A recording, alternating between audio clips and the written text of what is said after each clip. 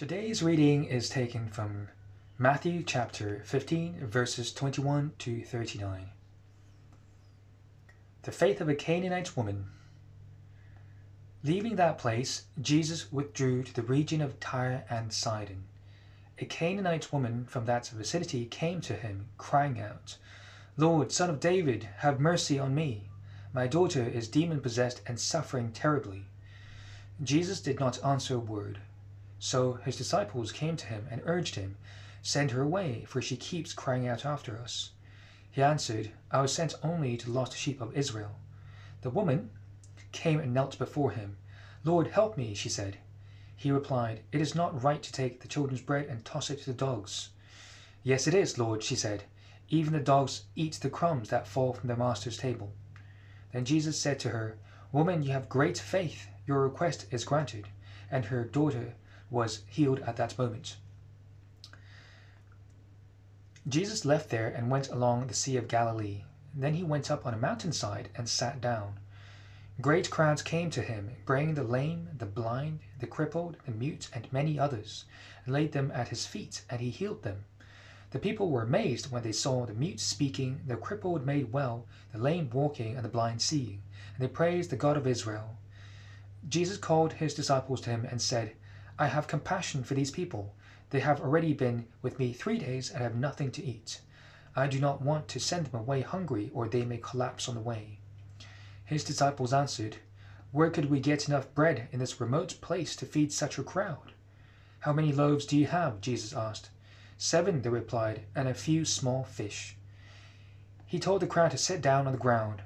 And then he took the 7 loaves and the fish, and when he had given thanks, he broke them and gave them to the disciples, and they in turn to the people.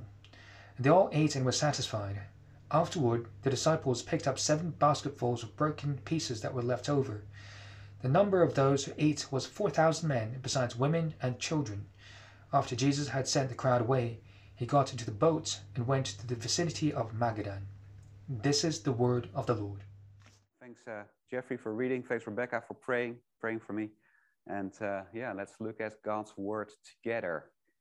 Now, as we mentioned, it's a really tough time in Hong Kong, in the world. Everything okay? Yeah. But it's actually tougher for some than for others, right? It's been much tougher for domestic helpers. The rising food prices is, of course, a lot tougher for the poor. So many things, right? People who want to leave. Some people can just pack their bags and go, and other people want to leave, but they can't. It can sometimes seem so really unfair, right? Half a year ago, those horrific pictures of when the US was pulling out of Afghanistan, and the airplanes leaving, and all these people from Afghanistan who just wanted to go, who were desperate to get on this flight, but couldn't. It's so sad, right? That there is hope, there is an escape, and it's not for everyone. And that breaks your heart. But that's often a reality, right? But how is that with the gospel? Because the gospel is, of course, the ultimate hope. Whatever happens in this world, it doesn't matter, right? Because there's a great new creation coming. But who is this hope for? Is that really for everyone? You're trusting in Jesus, you're putting your hope in him, but is Jesus for you? Is he for people from your background, from your country? Maybe personally, you're just very aware, actually, you're a terrible sinner. Would Jesus want to save you? That's something that's real for many of us, how we feel. We want to share the gospel hope. Great, but is it for everyone? These people around me, if I invite them to come and to Jesus, is Jesus for them? And the gospel is really precious, it's wonderful hope, but one thing that we need to be clear on is who is it for? And I think that's today's passage. That's what we're going to look at. It's a great passage, of course, powerful miracles, right? Demons cast out and healings and feeding, but we're not going to focus on the miracles. Now, there's a lot of depth to this passage that I hope to unwrap. And I think the big, the surface layer that is a wonderful point is that, well, Jesus loves Gentiles. Jesus loves Gentiles. That is, all the text we've read, it's in a way about Gentiles. Because where is Jesus going? Well, verse 21. Leaving that place, Jesus withdrew to the region of Tyre and Sidon. If you don't know where that is, that's to the north of Israel. It's a Gentile area. He's going to the Gentiles. Now, I don't know why he's going there. Maybe he just wants a break from the Pharisees. I would want a break from the Pharisees. But he didn't get a break, because what happened? Well, a Canaanite woman from that vicinity came to him, crying out, "Lord, Son of David, have mercy on me. My daughter is demon-possessed and suffering terribly." You can imagine this mother, and her, her desperation. Her daughter's oppressed by a demon. Who can cast it out? And then she hears that Jesus is there. And so she comes and she begs for mercy, right? It's the only thing she can do. But the thing is, she is a Gentile, right? That's what it says, a Canaanite woman. She's not Israelite. Now, at this time, the Canaanites weren't really a people anymore. I mean, they had been gone for 1,000 years. It's kind of her ancient ancestry. Maybe you wonder about that, because in Mark's gospel, she's a Syro-Phoenician woman. But here she's Canaanite. It's just, one is her birthplace, the other is her background. Someone can be from Singapore and Chinese, and they're both true. But she's a Gentile, and Jews don't mix with Gentiles, right? Jews, they keep themselves clean. They don't wash their hands. And one of the things, well, we don't hang out with Gentiles. And yet this woman, well, she has real faith, doesn't she? What does she say to Jesus? "Lord, the Son of David," and she really believes in him. The funny thing is that Jesus seems to resist her, right? He doesn't answer her a word. He completely ignores her. And they travel around the area, and this woman keeps on crying out after them, and the disciples, they're just embarrassed. "Jesus, you just heal, can you just send her away and heal the girl, But Jesus says, "No, I've come only for the lost sheep of Israel." Verse 24, "I'm the Messiah. I'm the King of the Jews. I came to save the Jews." And yet this woman, she steps up her faith, right? Verse 25, she came to Jesus and knelt before him. And knelt is the word for worship, right? She worships Jesus. Come on, Jesus, you should help her. Now you may wonder, why is Jesus being so rude? Why is he, what's wrong? Well, of course, Jesus knows exactly what he's doing, right? I mean, if he didn't like Gentiles, he wouldn't go to a Gentile area, right? Now, I think he's making his disciples think. He's making us think, right? How about Gentiles? He's the King of the Jews. Hey, Jewish readers, is Jesus just for Jews, or is he also for Gentiles? Because Gentiles are dogs. That's what he then says to the woman. It is not right to take the children's bread and toss it to the dogs. I'm sure you'd agree with that. I don't know if you have a dog, kids, teenagers, your mom is cooking your favorite meal, you're in the kitchen and it smells so nice, and then she puts it in a bowl and gives it to the dog. I mean, you'd be angry, right? It's just normal. But of course, there's meaning to this, right? Because Israel, they were the children of God. And Gentiles were dogs. And dogs is an insult. I mean, we love dogs here in Hong Kong. You see a lady with a pram and, this really nice baby. And then, oh no, it's not a baby. It's this dog or something. But, dogs is an insult. We saw that in the protest, right? A few years ago. Being called a dog is not a good thing. But amazingly, this woman is not offended. She almost accepts it. She said, "Yeah, that's right.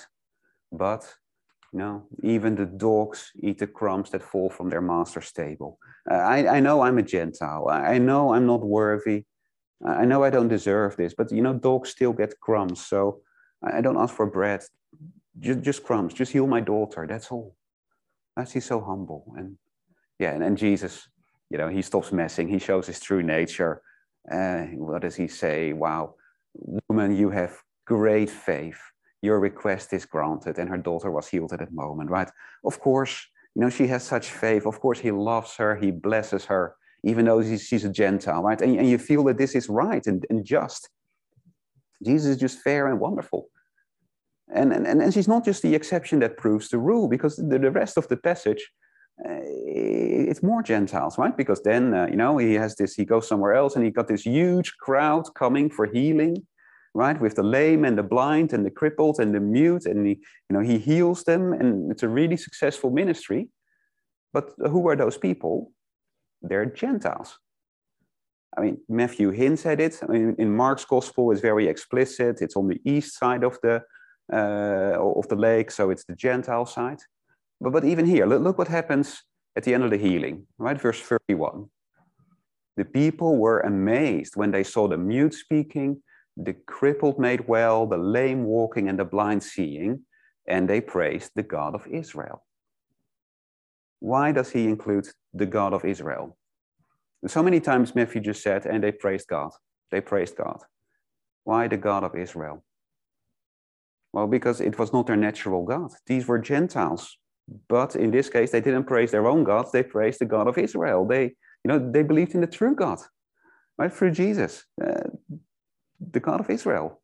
And then he feeds them. And again, it's this, the feeding of the 4,000. And it's such a deja vu, right? I don't know what you think of this story. You might think, why did Matthew include this? The feeding of the 4,000, because it seems a bit pointless. It's exactly the same as the feeding of the 5,000, right? There's a big crowd in a desert place, and they don't have food, and the disciples have no idea where to get food. Well, they have some bread and some fish. Jesus makes them sit down, prays, and everyone has enough food, and there's big baskets of leftovers at the end. It's exactly the same story. It's just less impressive, right? If Jesus can feed 5,000, he can do 4,000. What's the point of the story? There's some people, they think even, some liberal scholars, well, surely this is just the same story, right? It's the same legend about Jesus that traveled the world. And here it became 4,000, here it became 5,000. And Matthew heard both stories and he was so stupid, he thought it was different. No, it is the same story. That's absolutely right. But these are Gentiles. It's a Gentile crowd. So we have Jews who are provided for and saved by Jesus, and we have Gentiles. That's the whole point. Maybe the numbers hint at that, right? Well, how many baskets for the 5,000? 12, which is the 12 tribes of Israel. And here, 4,000. So 4 is the number in the Bible of creation, north, south, east, west. And the number of the world. These are Gentiles, right? So Jesus loves Gentiles. He has mercy on Gentiles. This whole passage, he's the Jewish Messiah, but he's for Gentiles. And of course, that's great for us, right? We are Gentiles, and nearly all, I think there's one person with Jewish ancestry, but we're Gentiles, right? And so Jesus, he also came for you, which is wonderful, right? If you imagine, you really want Jesus, and he says, sorry, I didn't come for you. It's terrible. No, Jesus, he loves you, and he came for you. And whoever you are, whatever your background, whatever your education, whatever your ethnicity, it doesn't matter. Jesus is there for you. And unlike here in Hong Kong, where some people are really second-class citizens, not with Jesus. But there's a reason for that.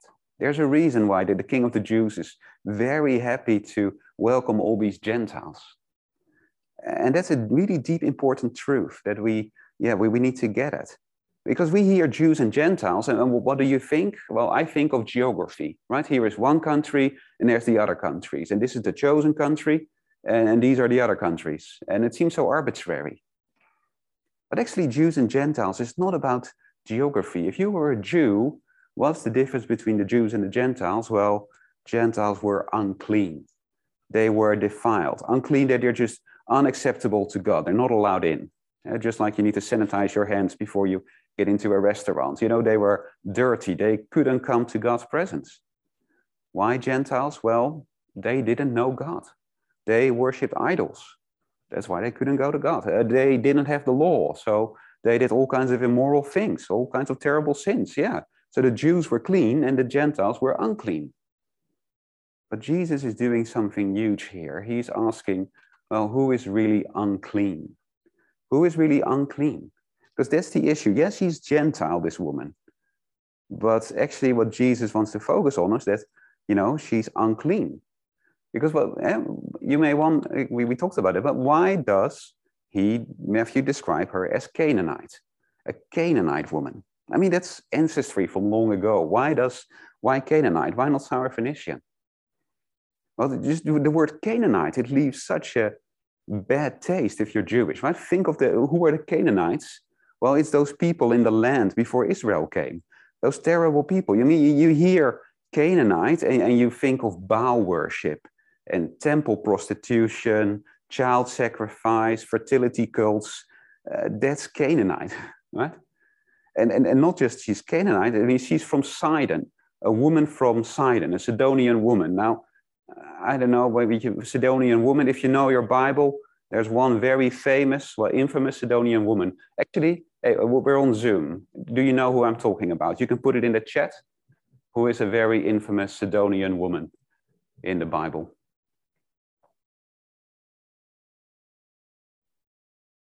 Any idea? Sidonian woman in the Bible.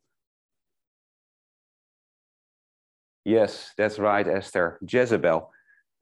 Jezebel, right? The wife of King Ahab, who kind of enforced Baal worship and everything. Jezebel. So she is kind of, you know, she's from Sidon. You see her, and a Jewish person would think of Jezebel. And she's the queen of unclean, basically. That's why they were called dogs, right? Dogs were unclean animals. They lived on the street. They brought disease into your home. That's why dog is an insult. They're unclean. And Jesus, he shouldn't help her because she's unclean. No, Jesus has come for the clean, holy people and not for unclean Gentiles. Well, who is really unclean? Because this passage, there's a reason it comes right after last week. Last week with Jesus and the Pharisees, they had this big discussion about uncleanness. Because the Pharisees thought, we have our traditions and we wash our hands and we keep the religious rules. And that's why we're clean. Right? And if you don't keep the rules, you're unclean. But then Jesus said, actually, it's not about that. And remember what he said last week, verses 17 to 20. Don't you see that whatever enters the mouth goes into the stomach and then out of the body? But the things that come out of a person's mouth come from the heart, and these defile them. For out of the heart come evil thoughts, murder, adultery, sexual immorality, theft, false testimony, slander. These are what defile a person. But eating with unwashed hands does not defile them. It doesn't defile anyone. Right? That's the thing. The Pharisees, they looked very clean on the outside. But Jesus said, what's your heart like? Well, it's full of greed and lust. Right? There's no way that you're clean on the inside. And that is what matters. But the outside, well, eating with unwashed hands doesn't defile anyone. So this woman, you see her, and you know her, she's from Sidon and she's Canaanite, and she's unclean. Well, on what basis? Didn't you hear what Jesus just said? It's about the heart. It's not about the externals. It's not about the country you're from and you're washing your hands. It's about your heart. Which means that the difference between Jew and Gentile, there isn't any. That is the huge thing that Jesus says. It doesn't matter where you're from. Jews and Gentiles are the same because we have the same heart. Right? We're all sinners. We are equally unclean. And of course, equally loved. Jesus, that's why he welcomes Gentiles and not as second-class citizens. No, Jews and Gentiles, they're equal. And so he treats them equally. That's why we get these prophecy, these healings, which is, it's like a prophecy. It's a prophecy from Isaiah about Israel, but Gentiles. Feeding in the wilderness. That's Israel's national history, but with Gentiles. Just Gentiles are welcome exactly the same as the Jews, because they are exactly the same inside. They are, and the outside doesn't matter, right? That is the big thing. The old distinctions are gone. Clean and unclean, it's a matter of the heart. It's not a matter of your background and your ethnicity. We're equally unclean, equally dogs, equally loved. Of course, then but is there any difference? Why are some people saved and why not others? Why are some people included? Well, it's the response, right? We are all equal before God with our hearts, but we don't all respond in the same way. And that's the other side of what Jesus is doing. He's redefining God's people. God's people are redefined. I mean, who gets saved and blessed? It's those who respond, right? I mean, you see here this great crowd of Gentiles, and they come to Jesus for healing, and they praise the God of Israel. You know, and Jesus goes to his hometown, and they say, who is this guy? Who do you think he is? And they don't believe in him. I mean, who should get blessed? Well, it's the Gentiles, right? They respond. Or put this woman next to the Pharisees, right? You know, she such a contrast. Here's the religious experts, and they reject Jesus. They're trying to test him and condemn him. And here's this woman. She's a Gentile, but she calls him the son of David. Right? The Pharisees say, oh, I don't need you, I'm clean. She knows she's not worthy, so she comes to him and she trusts in him, she needs him. I mean, who should Jesus heal? Who should Jesus help? Of course, it's the one who responds, right?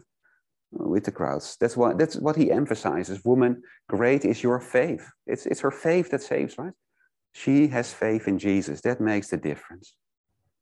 And that's the big shift. God's people is no longer what country you're from. It is about your response to Jesus, right? And because we're all equal anyway, it's just those who respond, which of course is important for us to know. And then what is the right response? How should I respond? Well, this woman she's such a great example, right? She really, if she is a right response and Jesus highlights her, well, first of all, I think there's a real humility here, right? This woman knows she was unclean. I don't deserve anything. Jesus should want nothing to do with me. I'm not fit for his presence, unlike the proud Pharisees. So for us, it's so important to keep humble, to realize, I'm by myself, I'm unclean. I don't deserve bread. I just can hope for some crumbs in mercy. That's the right attitude to Jesus, right? Of course, when you become a Christian, your heart gets changed and those kind of things. But in ourselves, we're nothing, right? And so that's why it's so good to keep confessing our sins every service. Have a longer confession Ash Wednesday, Lent, in this season of reflection. Just keep ourselves humble. I try to do that sometimes. Just, stay humble.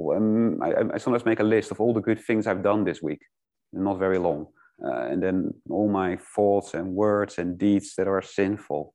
And, can I really come to God with this CV this week? No, I can't. So that I keep trusting Jesus. Because that's the other side. That's faith, right? She comes to Jesus because we really need him. I mean, unclean does matter. Ultimately, the Jew and Gentile thing, it does go back to God and what he was trying to teach. Not about the superiority of one country over another. No, that sin matters, right? If you're an idolater, if you're immoral, well, you can't be with God. You're not acceptable to him, right? And if you're not a Christian, be honest. Do you think your life is really something that God would accept?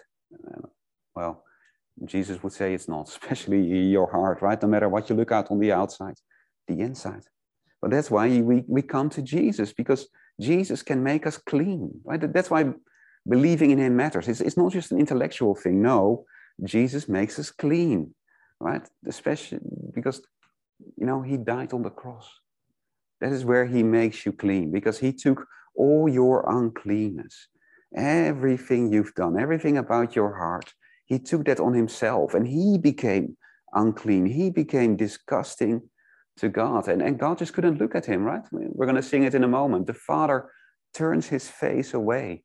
And he forsook Jesus because Jesus was just so disgustingly unclean. But that was for you. And he took the wrath and the punishment that was due to you. And so you can now be clean. He can take everything away and you are clean. And that's why you are welcome. You can come to God's presence because Jesus took that uncleanness away. He made you clean, right? And so no matter who you are, your background, your country, your job, it doesn't matter. The worst sin you've committed, it doesn't matter. Jesus paid for it all. You can come to him and you're welcome. If you're clean, you're one of God's people, you'll be saved. Only God's people will be saved, but anyone can be God's people because Jesus can make anyone clean. Well, how should we respond? Surely, I hope we're thankful. I hope that this warms our heart if we, we've just confessed our sin to have that assurance of Jesus' welcome, whoever we are. But I think it's worth applying to, how do we see others, right? Because, Jesus welcomes Gentiles. That's great. But I read this as a Gentile. And so I think Matthew's teaching me, Jesus loves people like me because I'm a Gentile. The thing is, Matthew was writing to Jewish readers. And for them, the passage said, well, actually, Jesus loves people unlike you, right? He also loves people different from you, right? He welcomes them because they respond to him and their background doesn't matter. So how do we see people?